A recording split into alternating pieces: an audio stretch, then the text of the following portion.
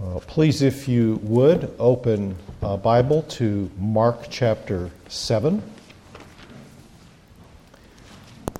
And if you would you stand as we recognize that this is not merely a human composition, but was inspired by the Spirit, and it is the authoritative Word of God. So let's pray.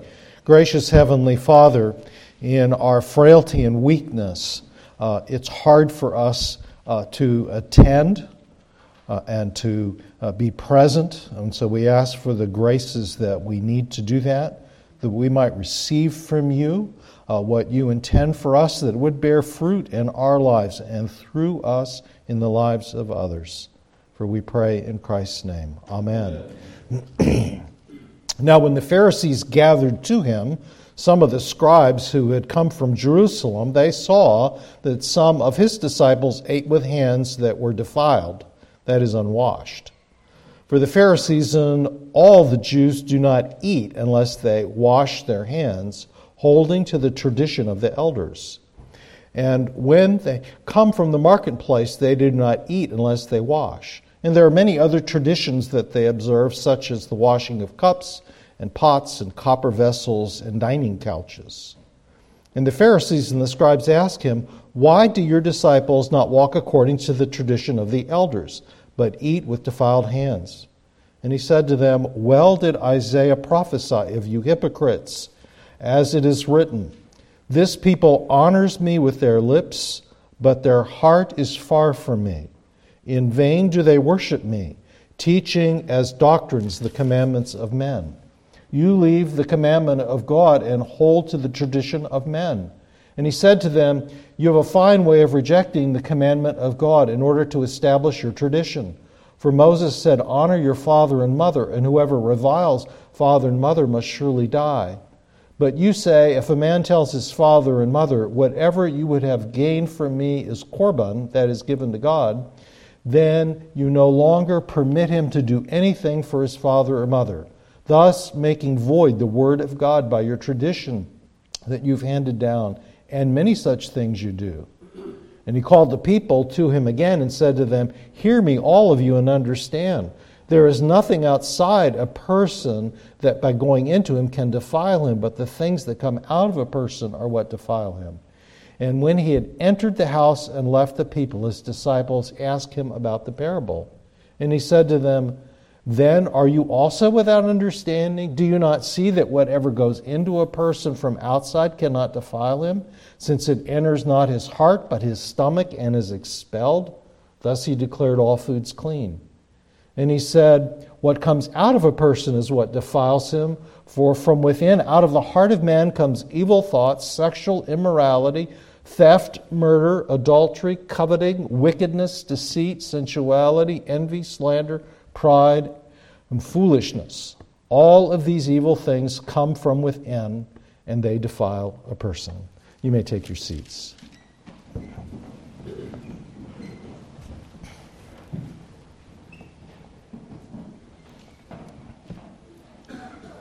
Jesus was often in conflict with the religious leaders of his day, and here Mark relates a fundamental disagreement about ritual purity or about keeping kosher or being clean before God. All of those ways of saying that are really the same thing.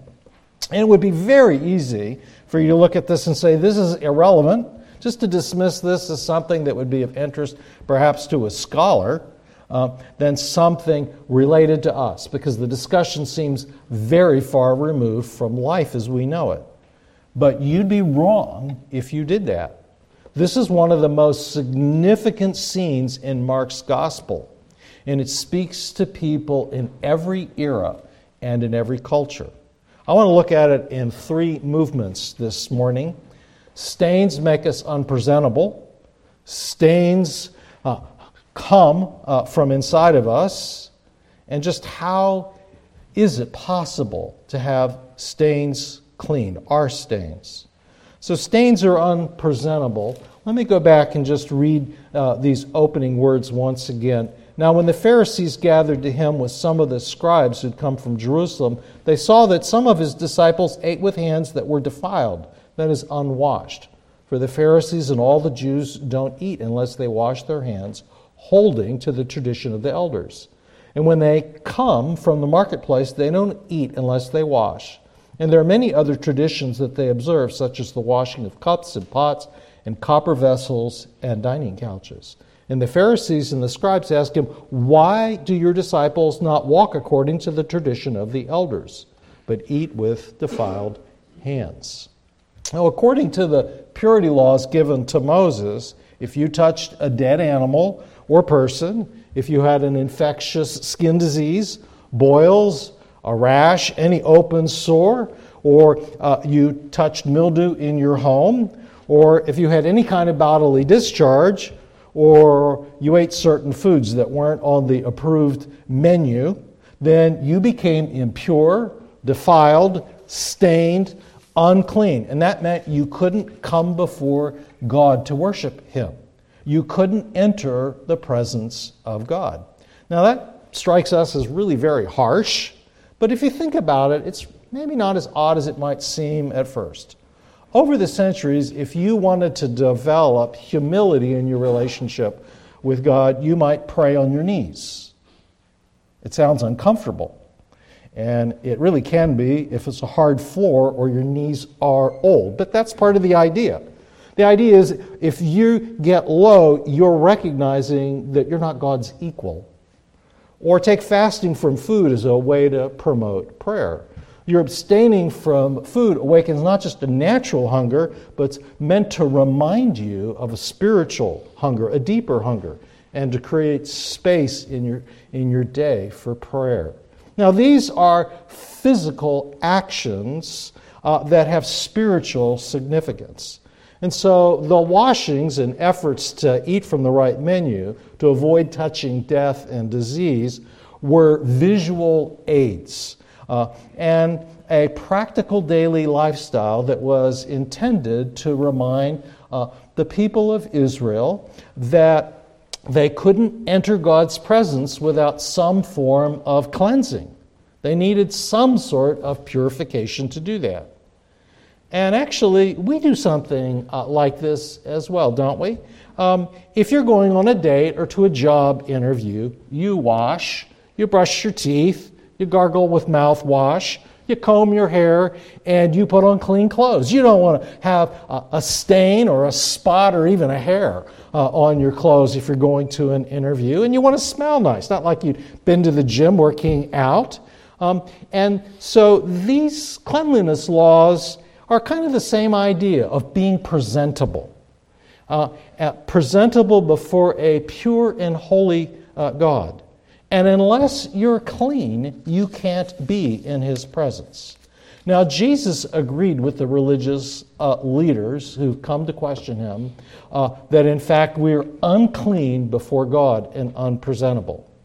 But He disagreed with them about the source of uncleanness and how to remove it. The Pharisees thought that purity was a matter from the outside and moved inward. And Jesus said, no, it's a matter of the inside and moves outward.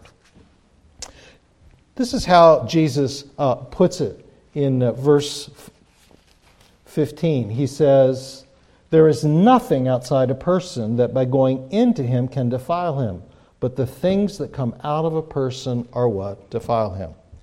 Now, most people have a problem with this. They might say, well, ancient people lived in a very unpredictable world, and of course they didn't have science to explain to them earthquakes and thunderstorms and solar eclipses. And so they attributed these things to the gods, who had moral absolutes and were wrathful. And so it was necessary to appease them, and if anything bad happened, well, it's because the gods were punishing them. And that's why people were riddled with shame and guilt. Of course, we today have moved past all of that. There are no moral absolutes. No one knows what's right and wrong. Nobody knows about God for certain. We'll have to decide that for ourselves. And besides, everybody has value and worth. We don't see people as unclean or defiled or evil. No, we think of people as basically good. This is what we often hear people say, that if there is a God, we don't believe that he's transcendent and holy, and that all people stand before him as guilty and condemned. We just don't believe that. And yet, even denying these things, we still wrestle with a deep feelings of guilt and shame. Where do they come from? Well, Franz Kafka explores this question in his story entitled The Trial. In the beginning, Joseph he's having a normal life, but then he's arrested and taken into custody.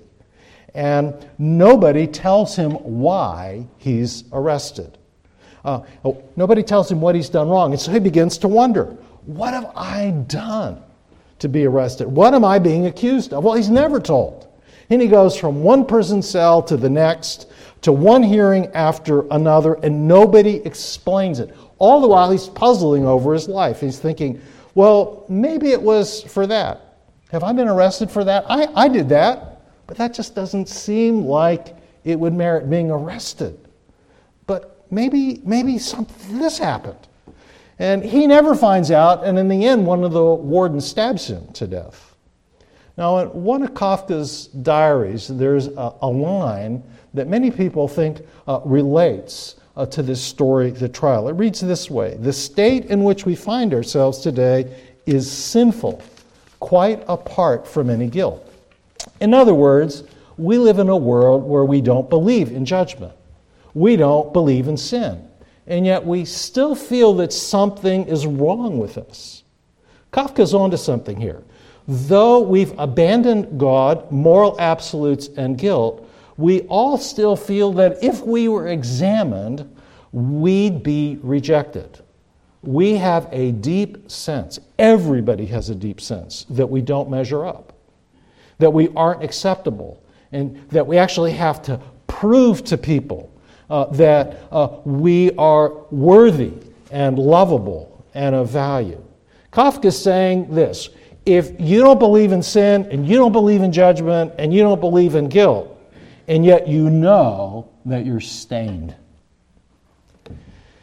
And now you can explain this with psychology or sociology or your family background, but there's no escaping this, that we all have a sense that we're stained and that we're unpresentable.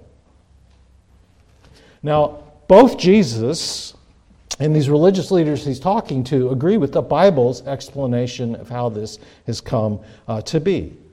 We all feel this way because of our idolatry and ingratitude, our disobedience and rebellion.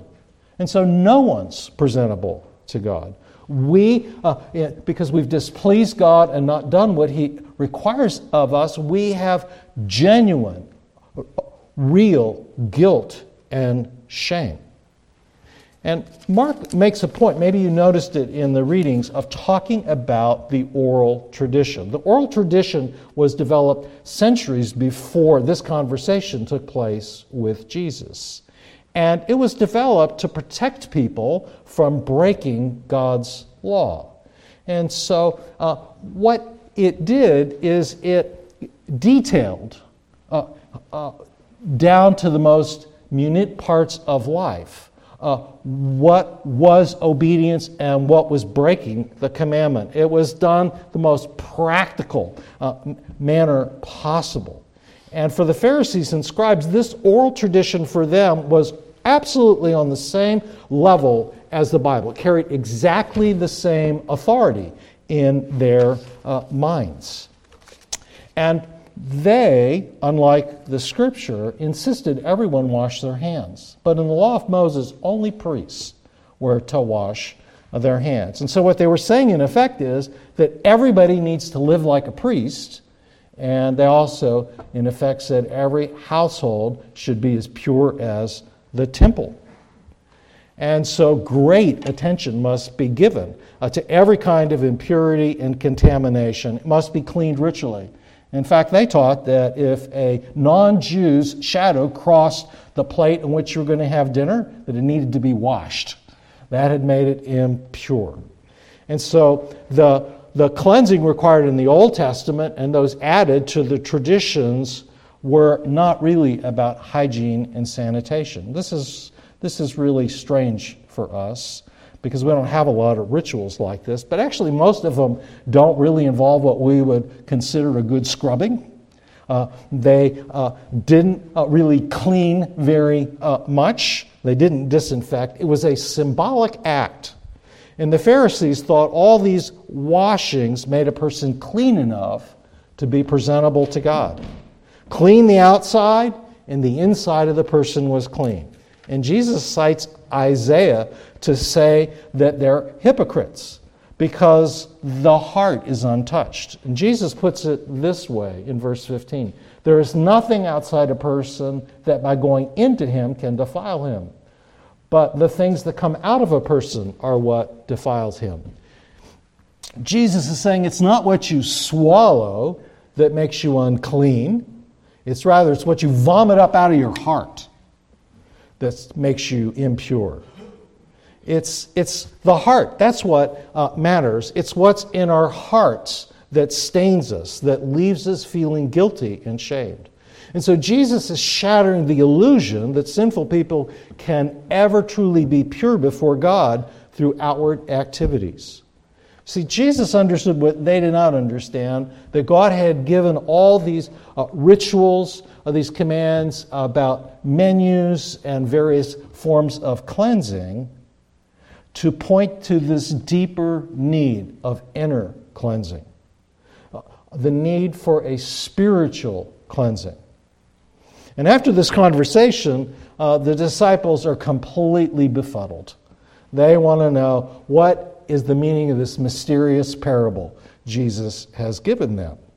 And Jesus points them to the heart when he says, then you are also without understanding. Don't you see whatever goes into a person from the outside can't defile him, since it enters not his heart but his stomach and is expelled?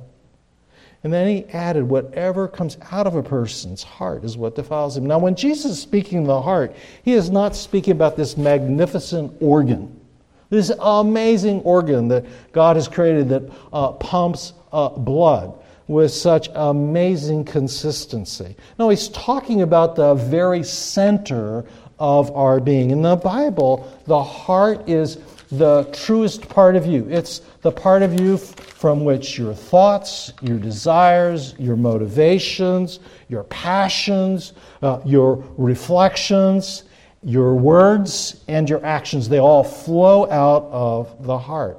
And Jesus presses this home even further when he gives this catalog. He says, for from within, out of the heart of man comes evil thoughts, sexual immorality, theft, murder, adultery, coveting, wickedness, deceit, sensuality, envy, slander, pride, and foolishness. Well, how does that settle with you? Do you think people are basically good?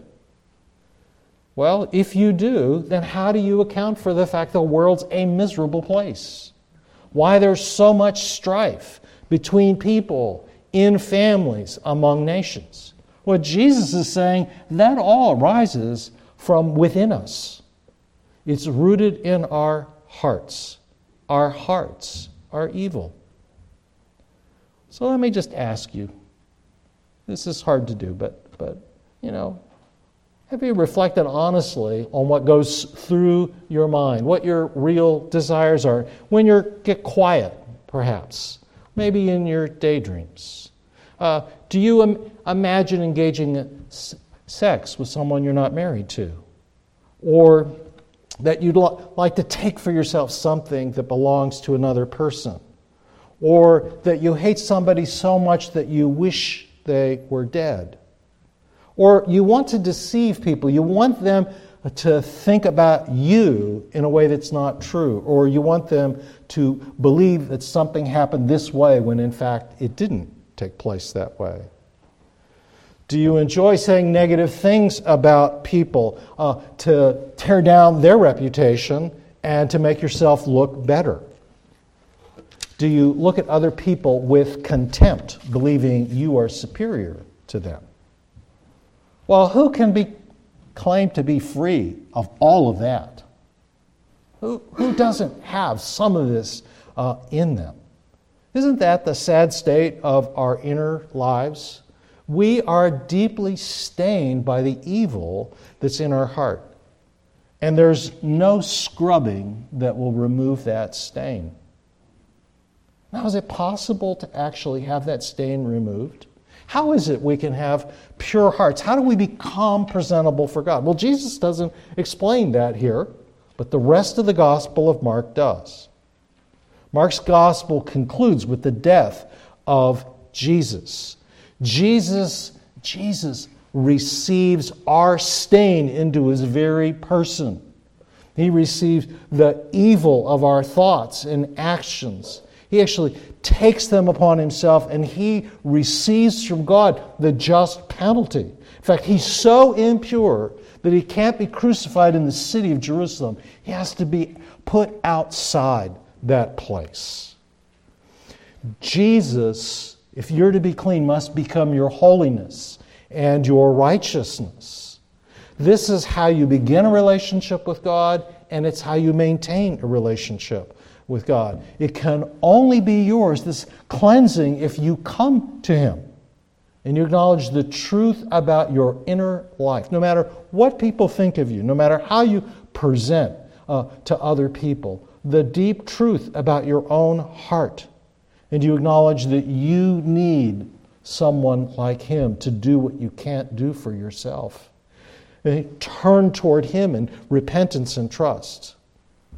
This is not just the way you begin a relationship with God. This is how you sustain a relationship with God. By growing in deep honesty about your inner life and your thoughts and desires. This means you have to end all your boasting about your record of your performance, of what you do as an expression of your relationship with God, of how obedient you are, of how holy you are, how different you are than other people. You must rest totally and exclusively in what Jesus has done. You can't be good enough for God. His purity and holiness just exceed our grasp. We can't actually conceive how pure he is because we've always lived in sin in a sinful world. We cannot make ourselves presentable by outward rituals, by our participation in the life of the church, by being generous in giving to the needs of others, by acts of kindness. Even our best obedience does not make us presentable to God.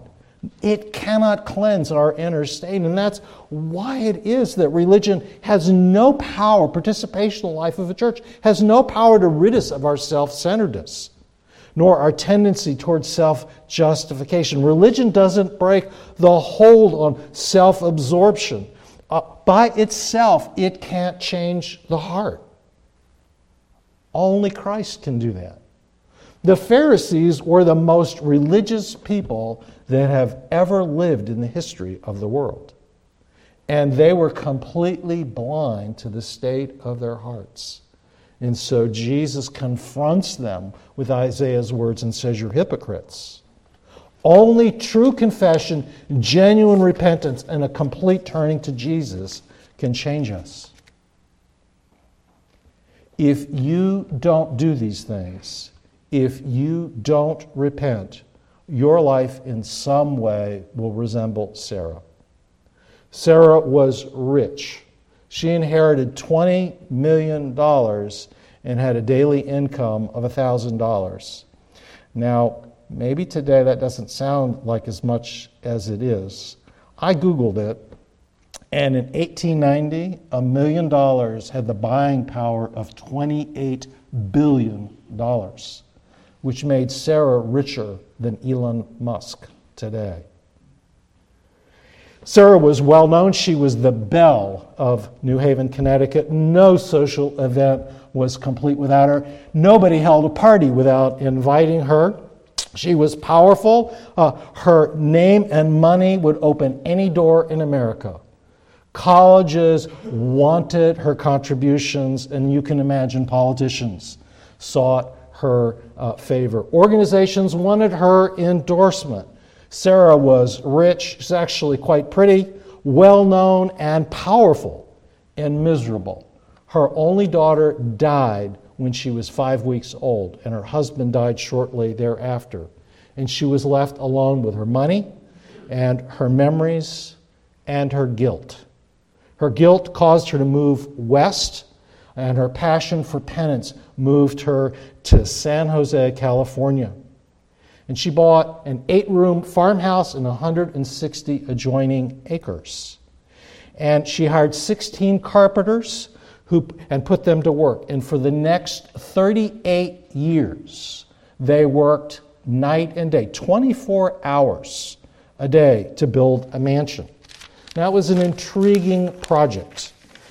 This had an unusual floor plan. Each window was to have 13 panes. Each wall, 13 panels. Each closet, 13 hooks. Each chandelier, 13 globes. There was something utterly ghoulish about the house. The corridors snaked randomly, some leading to nowhere. One door opened to a blank wall. Another opened to a 50-foot dead drop. One set of stairs led to a ceiling that had no door. There were trapdoors and secret passages and a bell tower. This wasn't a retirement home. It was a castle for her past. And it only ended when Sarah died. When it was finished, the house covered 6 acres. 6 kitchens, 13 bathrooms, 40 stairways, 47 fireplaces, 52 skylights, 467 doors, 10,000 windows, 160 rooms, and the bell tower. Why did she build such a castle? Well, didn't she live alone? Well, if you knew someone who knew her, the answer would be, kind of, sort of, but there were visitors. According to the legend, every night at midnight, a servant would pass through a labyrinth of passages and climb up to the bell tower and ring the bell. And Sarah would go to the blue room, and there she would meet with her guest till 2 a.m, when the servant would go back and ring the bell once again, and she would return to her bed. Just who were these guests? Who were these phantoms? They were the Indians and soldiers killed on the U.S. frontier. They had all been killed by bullets from the most popular rifle of the day, the Winchester rifle. It had brought millions of dollars to Sarah Winchester, the same thing that had brought death to them. And so she spent the rest of her years in a castle of regret. And actually, you can go see this castle. It's on the National Register of Historic Places and tour it. It's a picture of what unresolved guilt does. Only Jesus can make you clean. Only He can take from you the guilt, the sense that you don't measure up. Have you come to Him? Let's pray. Gracious Lord Jesus, open our eyes. Turn us to you. Enable us to forsake everything we might hold on to, that you might be our wisdom, our righteousness, and our sanctification.